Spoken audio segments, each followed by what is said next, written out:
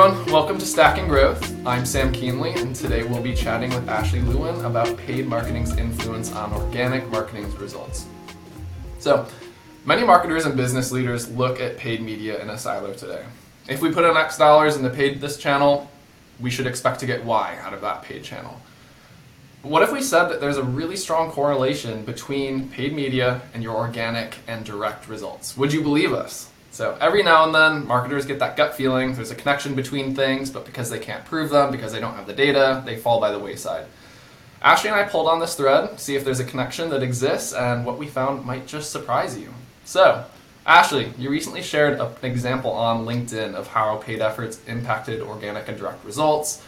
Around the same time, another member of our team surfaced the same type of insight to me regarding a different client. So, do you think there's something really at play that connects these two?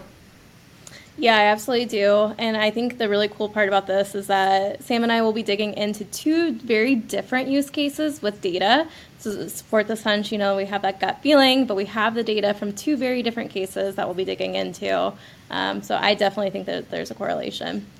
Love it. And what's the use case that you're going to explain today?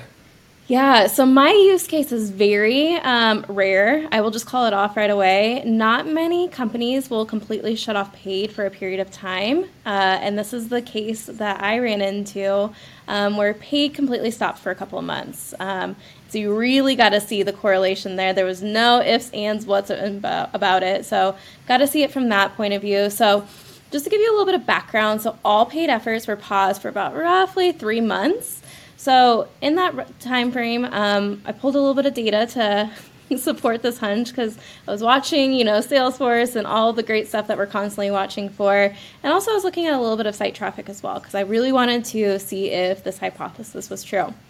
So in this time frame, I looked at organic and direct lead sources in Salesforce for deals created, and that fell for about roughly 50%. So just from shutting off paid, organic and direct lead sources for deals created fell by roughly 50%. That is an astounding number, I feel like. And you can really see that strong impact there.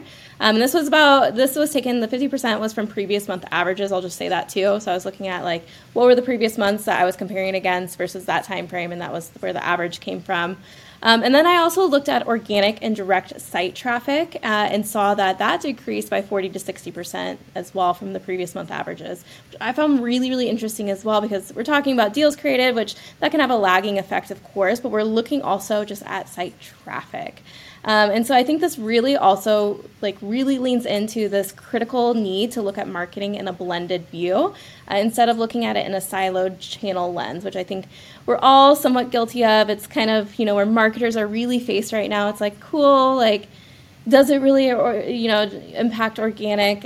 We, of course, would see direct lead sources go down, but, is it impacting it? And this is a really great case to say, hey, you really need to look at it at a blended view instead of in that, siloed channel lens. Marketing is a multi-channel machine that works really well together to get to your ultimate goal, which is, of course, customers, our favorite metric.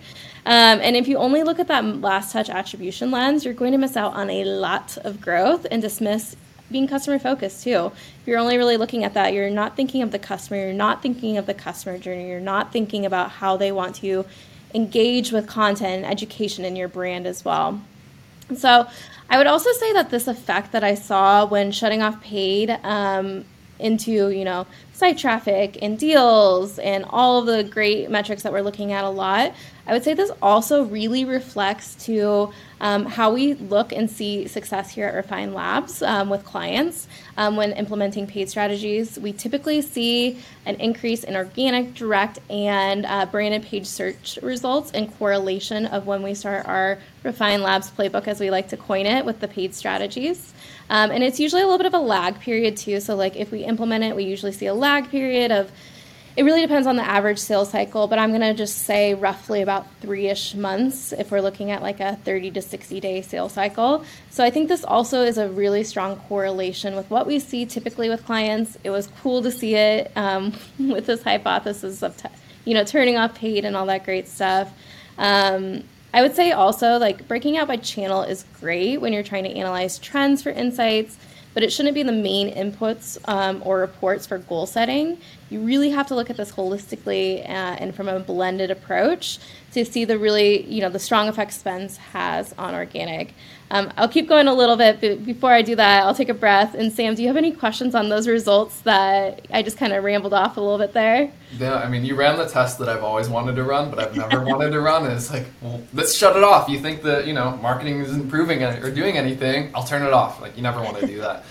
But what's also so funny is I always remember looking at former company, we implemented multi-touch attribution, and we started to break out and see like direct organic. Oh, it carries so much weight, so much pipeline, so much revenue, and they think, well, how do we invest more in direct and organic? We need to do more SEO. And then it's almost like when you explain this, I think, does the reverse of that conversation ever happen, where is SEO not working anymore, or do they immediately go to thinking like those channels aren't working, when the reality is one big variable changed. We didn't change our website. We didn't change any of the content that was producing. It was just, are we showing up in front of the right people at the same rate that we used to be before to create that awareness?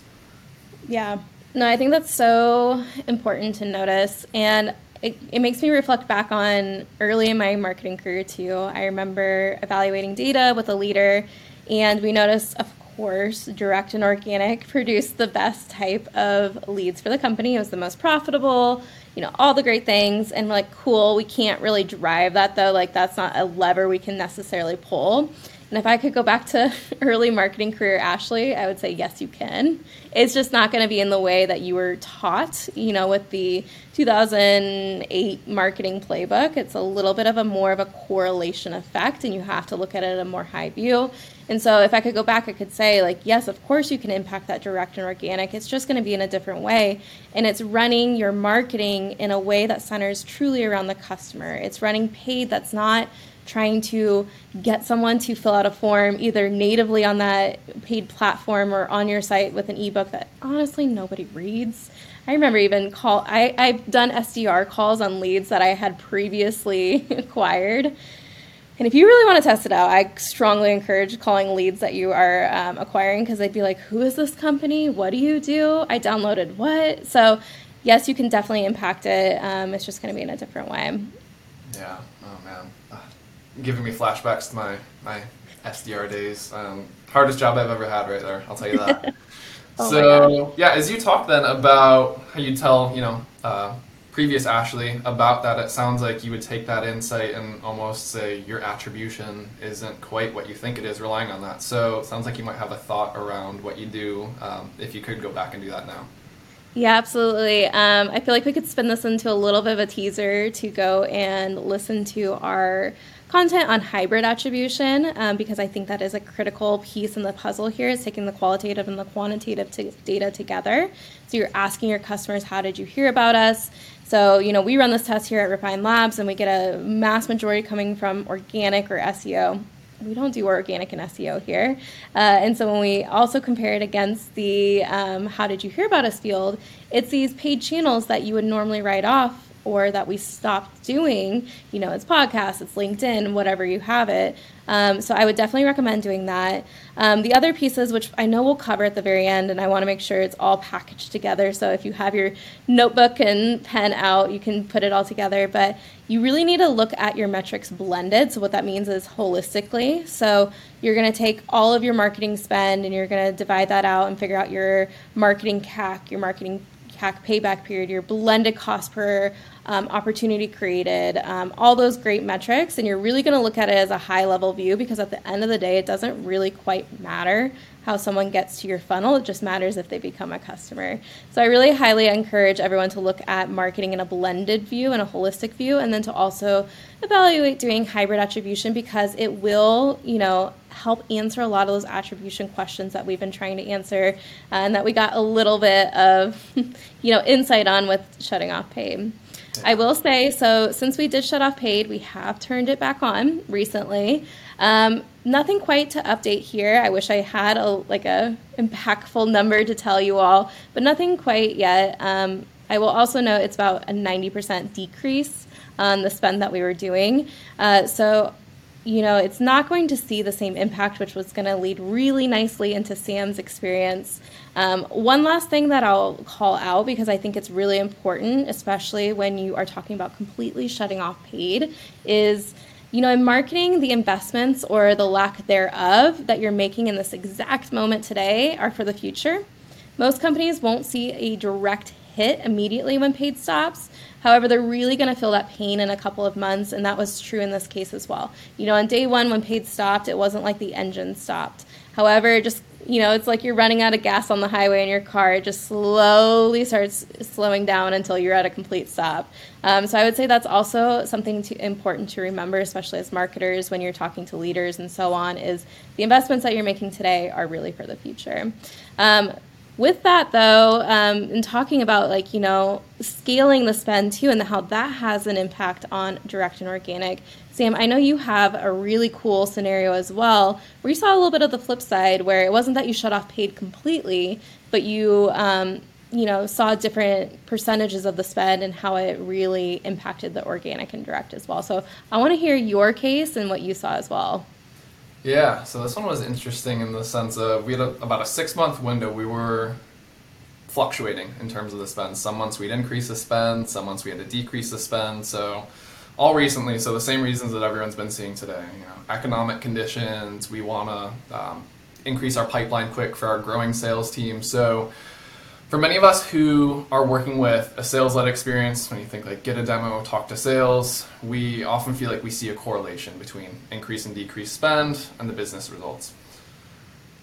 But when you're in a space where it's something like you could be spending $1,000 to $3,000 per demo, if you don't have a large budget, it's really hard to tell what turning that budget up or down by $10,000 to $15,000 per month means, because you're looking at, maybe a difference of 1 to 6 demos. Is that significant? It's really hard to say, and there's often other variables at play. So this is where looking at data that's either a product-led, so free trial, or a dual motion, so sales-led and free trials go-to-market can help, since the barrier to the hand raiser is a lot lower.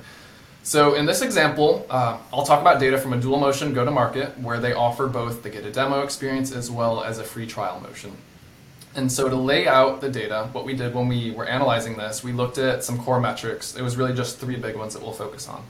Ad spend, the reach. So to set campaigns to this objective, effectively it becomes a factor of spend. And then the ICP hand raisers, so the sum of the people who either requested a demo or signed up for the free trial. Because they had the dual motion, we could see very clear correlations from changes in spend and reach levels, and we used a 30-day window post-change. So it took us a few months to start to see this, but it was because we had these fluctuations in drastically increasing the spend and then having to pull back that we saw the post-30-day kind of the wind down the highway, as you said a little bit ago. So what we looked at was the baseline before us. We found that they were spending about enough to reach 83,000 people per month, and it would generate 49 hand raisers. So I like to use that just to level set on, previous spend, and then as we start to go up and down, what's that mean? So in month 1, what we did was we increased our spend to get in front of 132,000 people. So this is a 59% increase, and that drove 104 hand raisers, so over 112% increase. In this time, we also created new audiences, which were really focused on tightening the ICP targeting and wanted to validate that moving forward. So the combination here was spend plus more effective targeting. Month 2, what we wanted to, not so much what we wanted to do, but we were starting to feel the beginning of this economic impact. So they said we didn't quite have the funds to continue at the same pace, so we had to pull back, spend a little bit. It was just about an 8% decrease, and we saw over the next 30 days that led to an 11% decrease in hand raisers at that time. So coincidence? I don't know. We're kind of wondering what's going on here at that time. So month 3, really had to pull back a bit on the budget, pulled back another 23%, and then again we saw the drop in the hand raisers. So there's clearly this connection going on at this time. So we shared this with them. We said, hey, we've got this theory. Your spend and reach are very closely correlated, or appear to be, with the hand raisers. Are you all open to testing it? So they go to their board, or not their board, their executive team, and asked for a little bit more budget. So we basically went back up to the same amount of spend that we were in month 1. So increased the spend 37% from the previous month, and over the next 30 days, we increased hand raisers back to 113, so 40% increase. So, I mean, it's crazy to get this type of immediate feedback, but we're like, okay, we're on to something. Month 5, let's keep pushing it. Is this going to scale? So we increased our spend even more, 13%. We saw another increase in hand raisers by about 10%. So we got to the point where we could almost, with confidence, say for every 1,200 people that we reach, before diminishing returns, so you can only reach so many people on LinkedIn for your audience size, but we knew that we could drive a new ICP hand raiser from that. So it's a really cool experiment. Again, I think it's a little bit easier because the barrier to entry was a little bit lower with the dual motion, but to the point earlier, like, does spend influence overall impact? Because these were not direct response off of social. We were seeing people come in, more often than not, direct, organic, all the other traditional channels, but they did implement the hybrid attribution you were talking about earlier. So we did start to see LinkedIn show out more and more as we had the months where we were spending more. So it's a crazy example, but it's really nice when we can validate some of these things that for so long we wish we could tell our previous selves, like, there is something there. You just have to pull that thread a little bit more and know what to look for in the data. That's such a cool experience and experiment.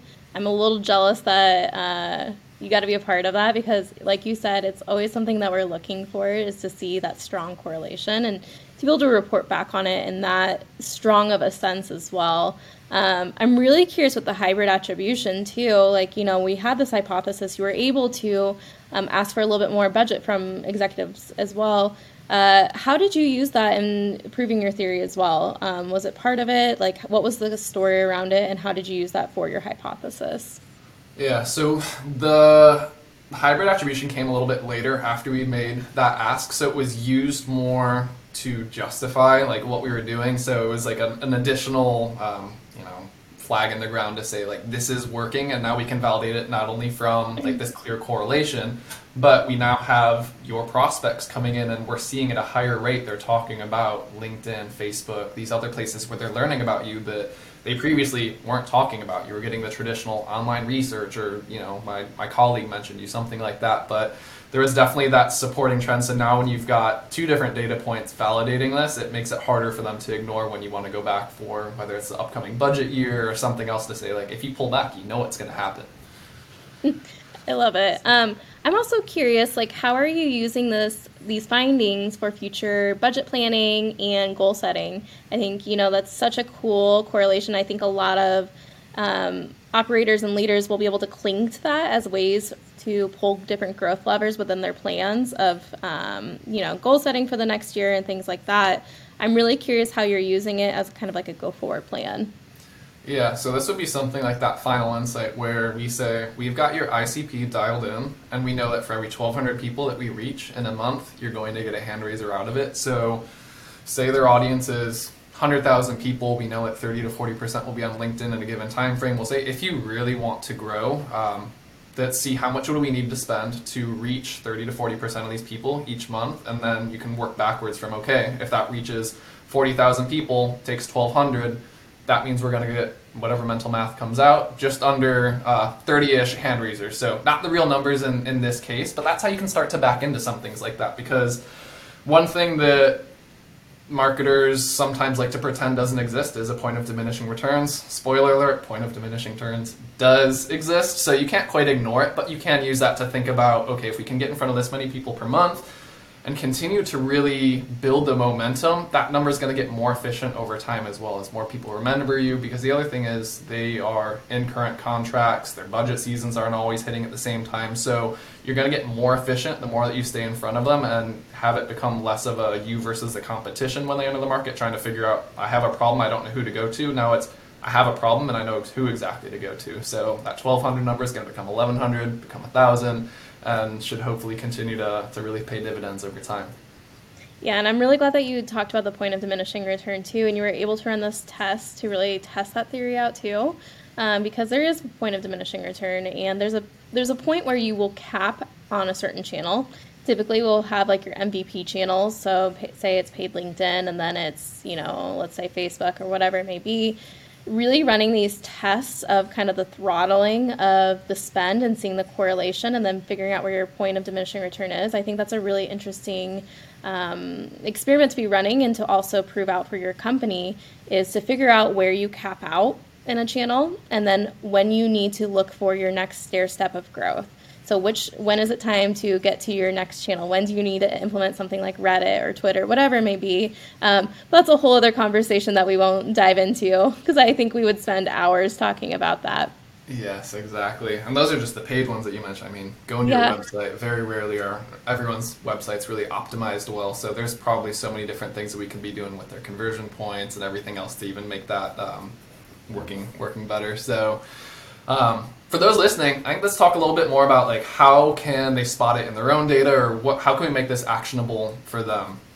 So one thing I always like to look at is attribution versus correlation. So attribution, as we spoke about earlier, it's helpful, but minimal data is really going to be passed through. Sometimes you'll start to see a few user conversions if you apply view through in a platform like LinkedIn alongside the click-through conversions. It's helpful to get insight into some of the audiences, the campaigns that you're running, the content types, but where you'll start to see it become more useful for you is the correlation side of it, that gut feeling that you sometimes get but you just quite can't prove. And so this is where you need to start rabbit holing and see if there's something there, which is what we started to do here. So in the example that I shared, one of the things that I was looking at was like ad reach and its correlation with direct and organic traffic. So alongside the hand raisers, we did see the overall traffic was coming up from those, along with branded, organic, and paid search phrases for the company's name. Ad reach and hand raisers, so that's exactly what we went through. And other correlations that you can look at are things like employee organic sharing and inbound business requests. So I know there's a number of companies that have maybe 1 to 2 people who are very vocal, others that have a number of people on the platform, and when you aren't running paid or there's other ways, I mean, that is a phenomenal way to really establish awareness in the market and let people know what it is that you can help them with. So along with those, I mean, if you are thinking about what's working, if you want to understand what's in marketing, what's going on, but you don't want to get into the channel level attribution, the channel level correlations, how are you approaching that? Yeah, so when I look at metrics, the ones that I'm really looking at is I'm looking at marketing blended. So I'm looking at your total ops that you're creating, your total qualified opportunities, so anything with a deal stage that closes at 25% or greater consistently. And then I'm looking at what the win rate is, all the sales efficiency metrics, so average sales cycle, ACV, your pipeline velocity, all those great things. So I'm looking at that at a blended level. And so then when I find something that's either going up or down, that's when I like to ask a further question of why are ops down? So in this case, for instance, in my scenario, ops went down. So my first question is, I have a hypothesis that it was due to paid. And so that's when I structured the data rabbit hole, figuring out if it was correlated to that. But if it's not that, there's other things that could be going on in your marketing too. It's just really first asking what the hypothesis is. I think that is critical before you go and do a data dig to figure out what's going on, is you need to ask a data hypothesis before, otherwise you will spend hours in spreadsheets and your CRM looking for any noise instead of signals within your data. So you could also look at in your marketing, like, is there anything else that has changed as well? So have you refined your targeting? Have you implemented new messaging? Have you updated your website or done any CRO adjustments? Launched a podcast? Any subject matter experts starting to share on social, new fundraising announcement, new product or feature announcement. The list could go on and on. You also need to look at what other variables are at play to figure out what it is. But I think it really truly starts at one, having your core metrics. So you need to make sure you have your strong KPIs that your marketing is being judged against. And if it's leads, that's another conversation. Take a pause and look at the pipeline metrics there. But look at those, and when you start to see something go up or down, I encourage people to form a hypothesis and then start to go down those and figure out why. And so, I have a hunch, which, by the way, as a marketer, when you have hunches, those are very strong, and you should really lean into those hunches because sometimes it's the art of marketing. It's, you're taking the science and you have the hunch, which is the art. And go down those rabbit holes to figure out what it is, so to peel back the layers a little bit. So overall, I would look at the blended. Also, if you are throttling paid, or if you're shutting paid off, or if you're not sure if paid is working well for you and your company, another thing I would look at is efficiency metrics. So what's your ad CAC payback period, things like that. If your ad CAC payback period is over 6 months, then that would be a sign to me that something is not resonating within your paid, or there's something else going on too. So then that would form a hypothesis of, hey, I don't think our targeting is working, or hey, I don't think this is the right channel, whatever it may be. So I also like to look at those efficiency metrics. Which metrics am I missing that you typically like to look at as well, Sam? I think you've covered the main ones, and this is a question that I get asked all the time. When you are looking at these different metrics, I know we said, lead metrics, different conversation for another time, but when you're starting to look at pipelines down, payback periods, are you looking at those weekly, monthly, quarterly? What's your time frame to say, like, what's the appropriate time before you should be reacting to it or starting to form that hypothesis? Yeah, I actually think this really depends on the company and how fast your pipeline moves through. But typically, I like to have yearly benchmarks. So I like to use the company's data to have yearly benchmarks that I keep in the back of my mind or in a spreadsheet open to compare against. And then I like to look at it quarterly. And then I like to also have a pulse on it monthly and probably bi-monthly as well. That doesn't mean that anything needs to change. Business is too volatile to make weekly changes. If you're going to look at it at a weekly basis, you're going to hurt yourself with growth. If you are constantly like, oh my gosh, we're down, we need to fix this. It could just be a myriad of reasons of why it's down in a week. I would not panic, hit the panic button just quite yet. I would wait until you see the quarterly, but also look at it monthly too. I do think that's important. Like if you notice a very strong trend that's happening on week over week into your monthly reviews, then I do think that's a time to not wait until it's too late and to make a call. But I do think it takes a lot of judgment, strong judgment in order to make that. But typically I recommend look at your data and a yearly benchmark and then really evaluate it quarterly as well. Yeah, I like that because that's, I think, something we get trapped into is being able to recognize, is it a blip that we bounce back from, or is it a trend line that you need to start to course correct? So cool. Well, I think this was probably one of my favorite conversations today, getting into the data and really nerding out over all this. So I guess to sum up some of our conversation today, it's one, paid absolutely influences organic performance. There's God knows how many different variables that can impact the relationship. But as you said, get curious, start asking questions, form that hypothesis, and then see what you can find. But as you said, those hunches are usually onto something. So this has been fun, Ashley. I'm glad we got to catch up about this.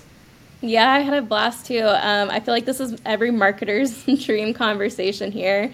I got a lot of feedback when I talked about this on LinkedIn. I think I got a, oh my gosh, I'm not alone type of response of, I've had this idea, but I've never been able to have the data to prove it. So Sam and I did the work for you. You're not alone. There's definitely a correlation. Love it. Well, this was fun. We'll definitely have to do a follow-up as we continue to come across more of these examples, but it's great catching up. Thanks, Ashley. Thanks, everyone.